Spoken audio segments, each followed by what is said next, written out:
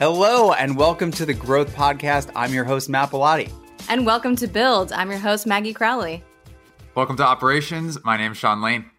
And we are all here today. The three of us run podcasts here at Drift. And we were thinking that we could do something special to wrap up the year of 2020, get all three of us on a podcast together and talk about what it's like to record a podcast in addition to our full-time jobs, maybe some of the stuff we've learned along the way. We're kind of just winging it here, and we think it'll be useful, so we're going to roll with it. This is so exciting. I don't think we've ever, the three of us got together and actually just talked about the experience of doing this. Yeah, I agree. I feel like there's a lot of Slack threads here and there, but not a lot of actual discussion about the lifestyle of the side hustle podcast. Yeah, love it. So we all supposedly wrote our own few questions that we wanted to toss out to the group and talk about. I guess we can open up with a starting point one, which is, so we've all done at least, Sean, you're on, you've recorded at least 50 episodes. I don't think you've launched all of them yet. Yep. So we've all done 50. I would love to get a sense of how you think about the podcast today versus how you thought about when you first started. Like, how has it shifted or changed, if at all, in the topics, the mindset you have, or anything like that? So Maggie, why don't you kick us off if you have something? Sure. It's a good question. I don't think, at least I'm curious to hear, Sean, your answer, because from my perspective, your podcast is more structured than mine was definitely at the beginning. I think I started, or I know that I started just with an idea that I would talk about all the topics that we talk about in products, and I would try to find some smart people who could come on the show and I could learn from, and there would be a mix of solo episodes and interviews and not even really sure what I would get into. So that's really where I started. And now that I've done, I think I'm on 65 episodes, I'm much more interested in targeted conversations, going deeper into specific topics and trying to get into examples. I feel like the first season or so of the show was high level, what is product? And now that I've done all that content, I'm really more interested in, okay, well, now what? How do we go deeper? How do we get better? So I think that's sort of changing the show.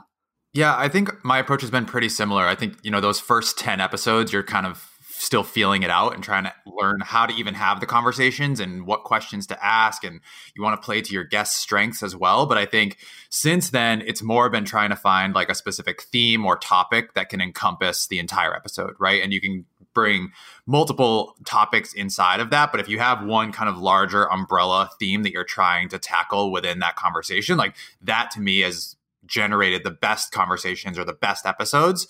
And it's funny to look back at some of the episodes that we've done. And I don't know if it's like this for you, Matt, or for you, Maggie, but I can look back and I can basically trace what I was working on internally at Drift to the episodes, right? Oh yeah, this is when we were working on this. And I can tell that because I had an episode about it. I couldn't agree more. I was thinking about that. The arc of the show overall is absolutely matches.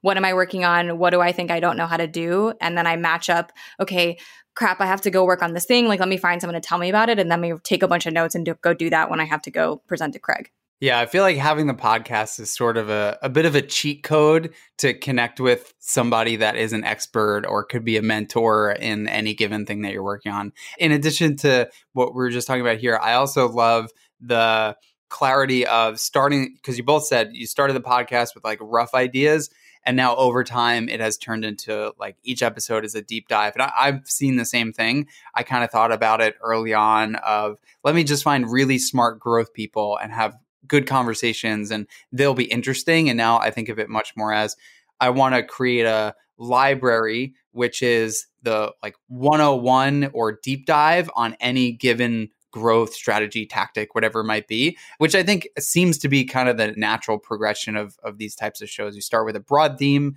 you get the basics out of the way, and then you go into how can somebody look at your library and pick the thing off the shelf, whether it's tomorrow or 3 years from now, and say, we're trying to do this thing. Let me go take this episode because that's the one where I'm going to learn that from. Matt, I feel like people who listen to your show might not know that you are also the MC of our company, right? You are the host of Drift in so many different ways. And so I'm curious, what does your prep look like when you're getting ready for one of those episodes that you're trying to build out that library? Do you do something similar for some of your internal hosting duties at Drift that you do with the podcast? What does your prep look like? Yeah, and I'd love to ask the same question of both of you. So my prep generally is first find the guest, which is a whole lot of headhunting who I think has done, like just people who I think have done really interesting things or have really fascinating backgrounds. And then the prep looks like I get on a call with them for 15 to 20 minutes, talk through what topics maybe they have top of mind that they could bring on the show or that they have worked on a lot. And we pick out something that could be a really good fit. And then I basically just put together a rough outline of questions that I want to make sure that I cover. And it's more meant as a guide to the conversation rather than how the conversation actually goes. And I send it to them a few days ahead of time and give them a chance to redirect it or add stuff or remove things. And some guests prep a lot, some don't really. And kind of either way, it's fine with me. But I wouldn't say my prep is all that insane for it. I build a rough draft of it and then we kind of go into it together. Yeah, I agree. I do a very similar thing. And it's interesting. There are some people who, generally speaking, it aligns with what their title is. So CEOs and founders typically don't want to do any prep and just want to hop on and see what happens. And then someone who is maybe more the same level as me or maybe more junior or whatever might want to do a lot more prep, which is always interesting. But I also have realized over time that when I first started, the idea that, oh, if I just got a smart person and we just had a conversation, it's definitely going to be interesting. It's just not true, because relying on that level of serendipity is so dangerous because you might just have a really boring conversation. So I spend a lot more time making sure I have a backlog of questions just in case, because I want to make sure that no matter how the conversation goes, I can kind of move it forward. So I think the only thing that I would add to what you guys are saying about your prep is I actually have found it really helpful to have like a pre-meeting with the guest to talk about some of those potential topics. And so the thing that I found most helpful about those pre-meetings doesn't have anything to do with the prep that I've done. It's more that I can learn more about what they are working on at that moment in time. And that's usually where I've got the best topics, where I just start by saying, look, I've done a bunch of research. I have a handful of potential topics that we could talk about. But before I even go into my research, tell me about what you are passionate about. Tell me about what you've been working on recently within your company. And that has always, for me, generated the best topics. And so by the time they start talking about that, it's more often than not that I actually try to stop them and say, okay, like, I don't want to hear anymore. Like, let's save this for when we are actually doing the recording. And so those like 30-minute pre-meetings usually are what have started to generate the best episode topics for me. Yeah, I super agree with that. I want to ask a different question, though, because we've skipped into kind of how we all do the show. But I'm really curious, because I don't think I've ever asked either of you this. Why did both of you decide to audition for the show? Yeah, that's a really good question. I don't think I've ever told either of you this, but even in that process of quote unquote auditioning, and just to give people some context, our CEO and our VP of marketing had their own show. One of the pieces of feedback that we got from this great community that they had built up was that people wanted more function specific lessons. And so we decided as a company that we were going to double down on the show that we had before called Seeking Wisdom and start to build out these function specific tracks of podcasts at Drift. And to be honest with both of you, my original pitch to DC was to do a sales podcast. Really? Yeah, I was convinced that no one would listen to a show about operations. And so like my first couple of guests, my audition, my submission to him was all with sales leaders. And he emailed me back and he's like, why are you doing this about sales? You should be doing this about what happens inside of hypergrowth companies within operations teams. And I think like a lot of that came from the fact that like I just not seen operations stories told very well before. And once we actually like cracked that open and started to talk to like these smart operators inside of these fast growing companies, like my perspective completely changed. But at the beginning, I was all in on doing it for sales because I was just convinced no one would listen to a show about operations. That's amazing. Whenever we get feedback from David Cancel, it's always insanely helpful. And that is certainly no exception. For me, I had auditioned because from prior things that I've done, I've learned how much benefit you can get from just being able to pick the brain of really smart people. And it just seemed like an amazing opportunity to do that. And additionally, like the growth topic came up as one that we wanted to run the podcast for. And I had just moved in to a growth type role 4 to 6 months prior to that. And I remember spending a lot of time poking around on the internet, looking for other podcasts that were about growth or blog posts, and everything was sort of fragmented. And I couldn't find like a really good library of content on it. And so I felt a little bit lost. And it just seemed like there was a really clear gap and space for content in that. And I felt like I had, through the internal Drift MC skills and all the other stuff, I felt like I had a decent set of tools to be able to build that up by bringing on awesome people. So that's why I jumped on. Yeah, I think for me, it was probably similar, Matt, to you, just wanting to have a place where a better resource for operators in products, just because there's a lot of how to get into product content and a lot of content around the role, but not a lot of, okay, I'm a product manager, now what type of stuff. So that was definitely part of it. But I think the other part for me was it was totally outside of my comfort zone, super scary. I had no idea how it would work. And I often find when those opportunities come around, I try to run towards them because it always means I'm going to learn something. So I think I remember when DC was like, oh, we're going to open up auditions. And I immediately was like, oh no. And then I said, wait, I should probably do that. Maggie, it's interesting because you were the pioneer, right? You were the first one of the three of us to do it. And so I think, Matt, I don't know about you, but I definitely benefited from watching you and trying to learn from kind of some of your early ideas and the way you were going after guests and things like that. We all, I think, have talked a lot about the idea that doing this is, Matt said, it's like a cheat code of you, a way to talk to smart people. Is there a different benefit other than that you feel like, looking back at your 60 plus episodes, that has surprised you as something that you've now taken away from hosting the show that you weren't expecting? Yeah, I didn't expect that it would have such an impact on the quality of my day-to-day work. So there definitely is the cheat code part. There's a network building aspect that I also didn't really expect that the guests would become, some of them definitely become people in my network that I talk to regularly. That was a huge surprise.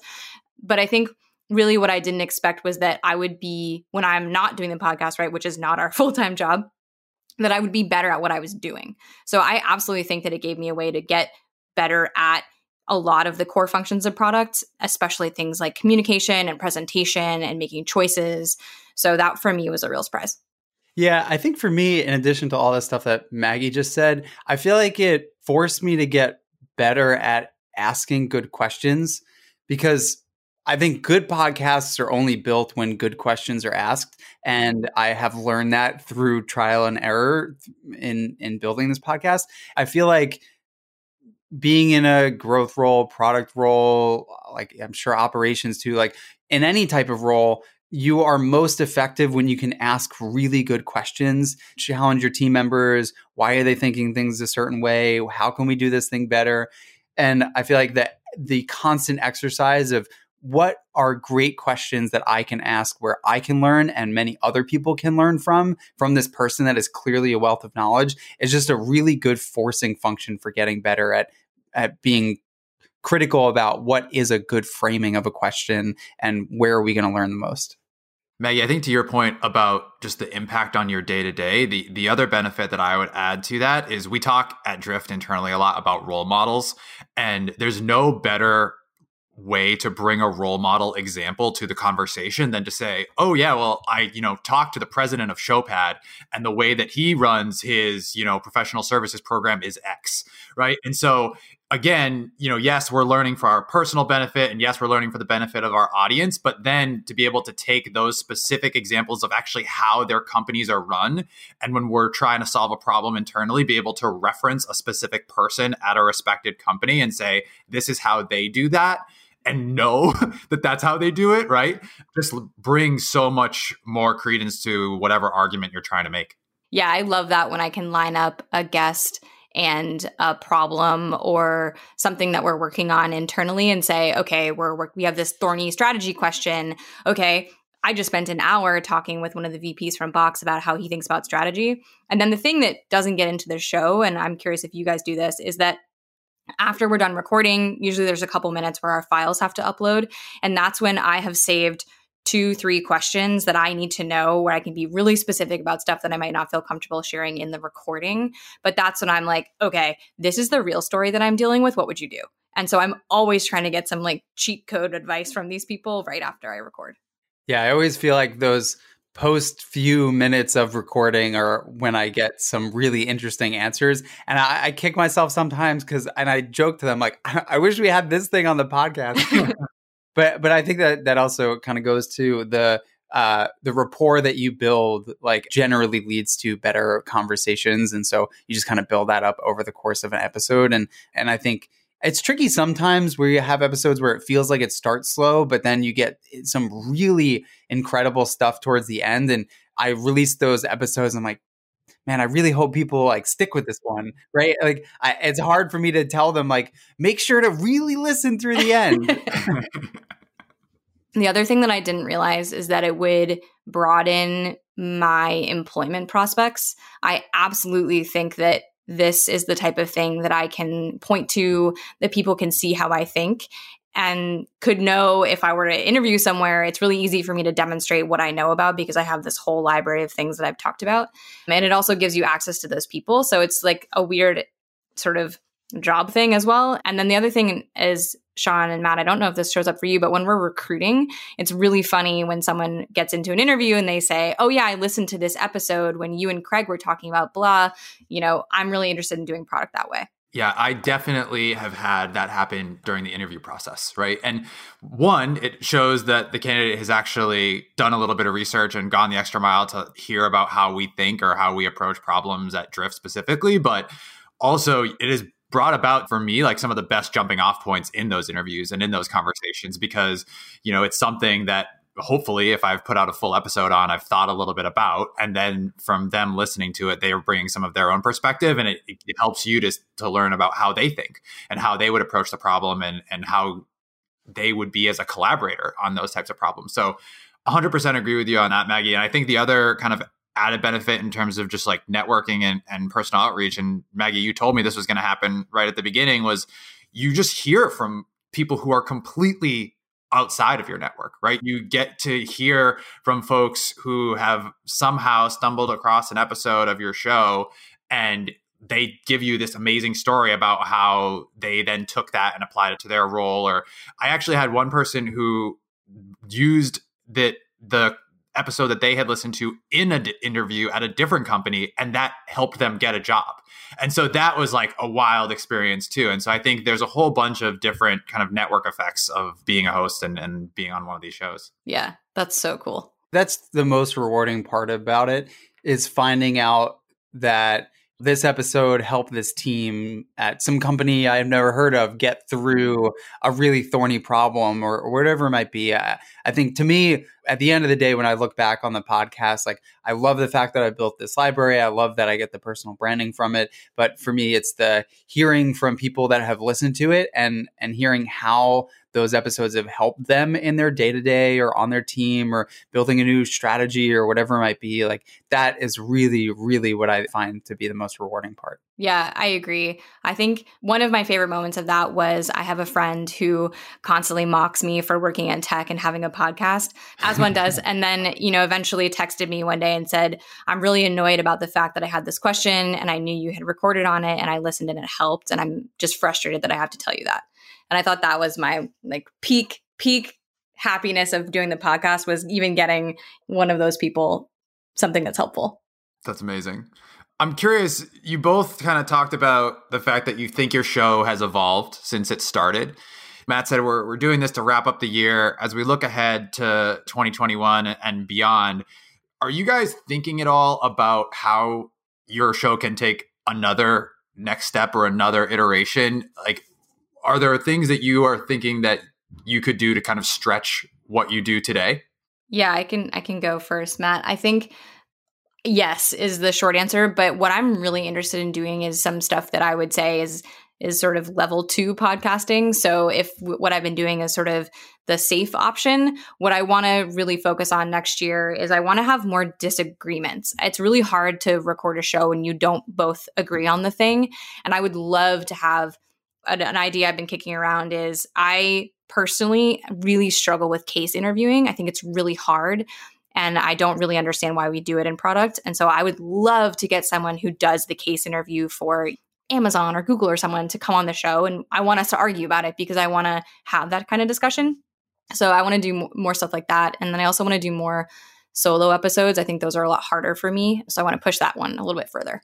Yeah, I'm totally with Maggie on more solos. They're definitely more challenging, but they really help you crystallize your own thinking on certain topics. And then I think another thing that I would love to do more of, which I've started doing towards the end of this year in episodes, is I think a lot of conversations could, if you're given any specific topic, could focus so much on the stuff that seems straightforward or is straightforward about any given process or tactic or campaign or whatever it might be.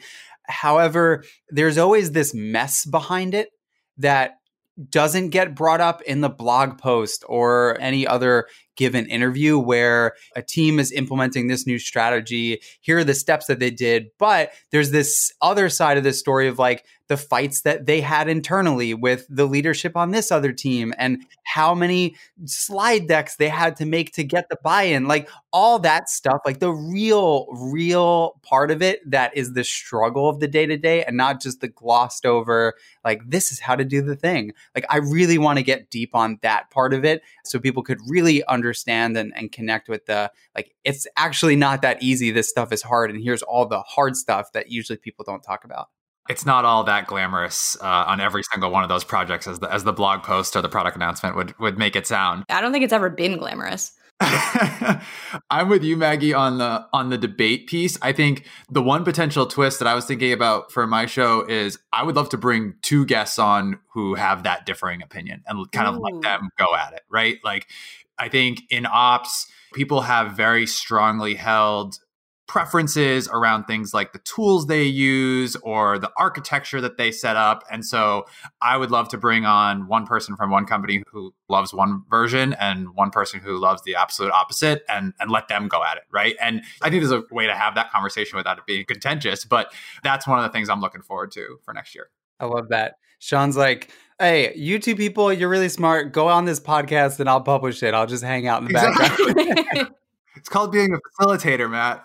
Yeah. No. I love that idea. I think it's something that, right, like you have your own perspective you can bring to the table and you can carry it with your own opinions, but sometimes the clearly different set of experience will just get a really other level type conversation. So that's a great idea. I might do that too. Yeah, the other thing that I was thinking about for this is that it's just hard, Matt, for the example that you're talking about. I also love to get into the messy stuff, but it's so hard to talk about our work without giving so much context on what our business is up to. And that's the thing I struggle with is like, I want to talk about, yeah, I had to make 15 versions of this deck and make 17 presentations to finally get this go ahead to do this thing.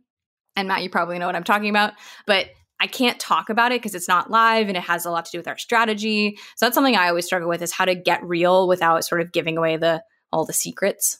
Yeah, that's so tough. And same thing, the guests feel that way too. If it's something that is really top of mind and the businesses, prospects rely on that thing working, like they're not really going to want to uncover it all. So I've generally found that finding folks that did that type of work 3 to 4 years ago and are now onto another role and the company has like moved on from that stage, that type of person is more willing to dive into those details. Okay, so my last question would be, what's the number one either lesson you learned from the podcast this year or piece of advice you got from a guest? Wow, really putting us on the spot here. I'll go first, Matt. So I think the lesson or the story that honestly like just blew me away was I had this woman named Karen Borchert who was telling me this story about, I asked the guests at the end of each episode about someone who impacted them getting the job they have today.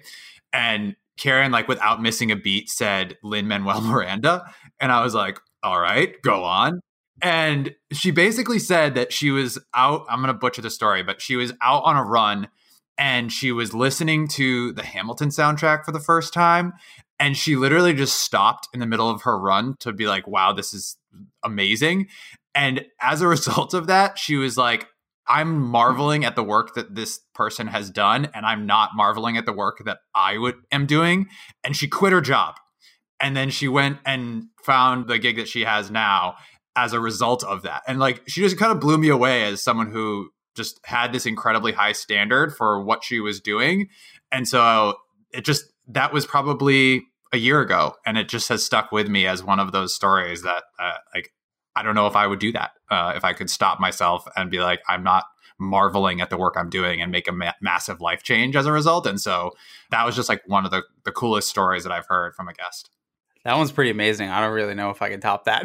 I think I've learned that I think growth has this broad, overarching, like jack of all trades type term to it. Like it gets used in a lot of contexts. And I've found that even when the context of how growth teams or growth people operate, there's a couple like very core similarities at companies. Like generally a growth team that's spun up gets kind of 6 months to prove itself at any given company. And I think there are also a couple people that I talked to. I'm looking at the list now. Christina Rubino, who we talked about the opportunity for podcasts being a growth channel through like advertising. That was a really fascinating one. We talked about product-led SEO with the guy Eli Schwartz. And to me, like those were just really interesting because they're worlds that I've touched, like done a little bit of work on, but there is so much more depth to it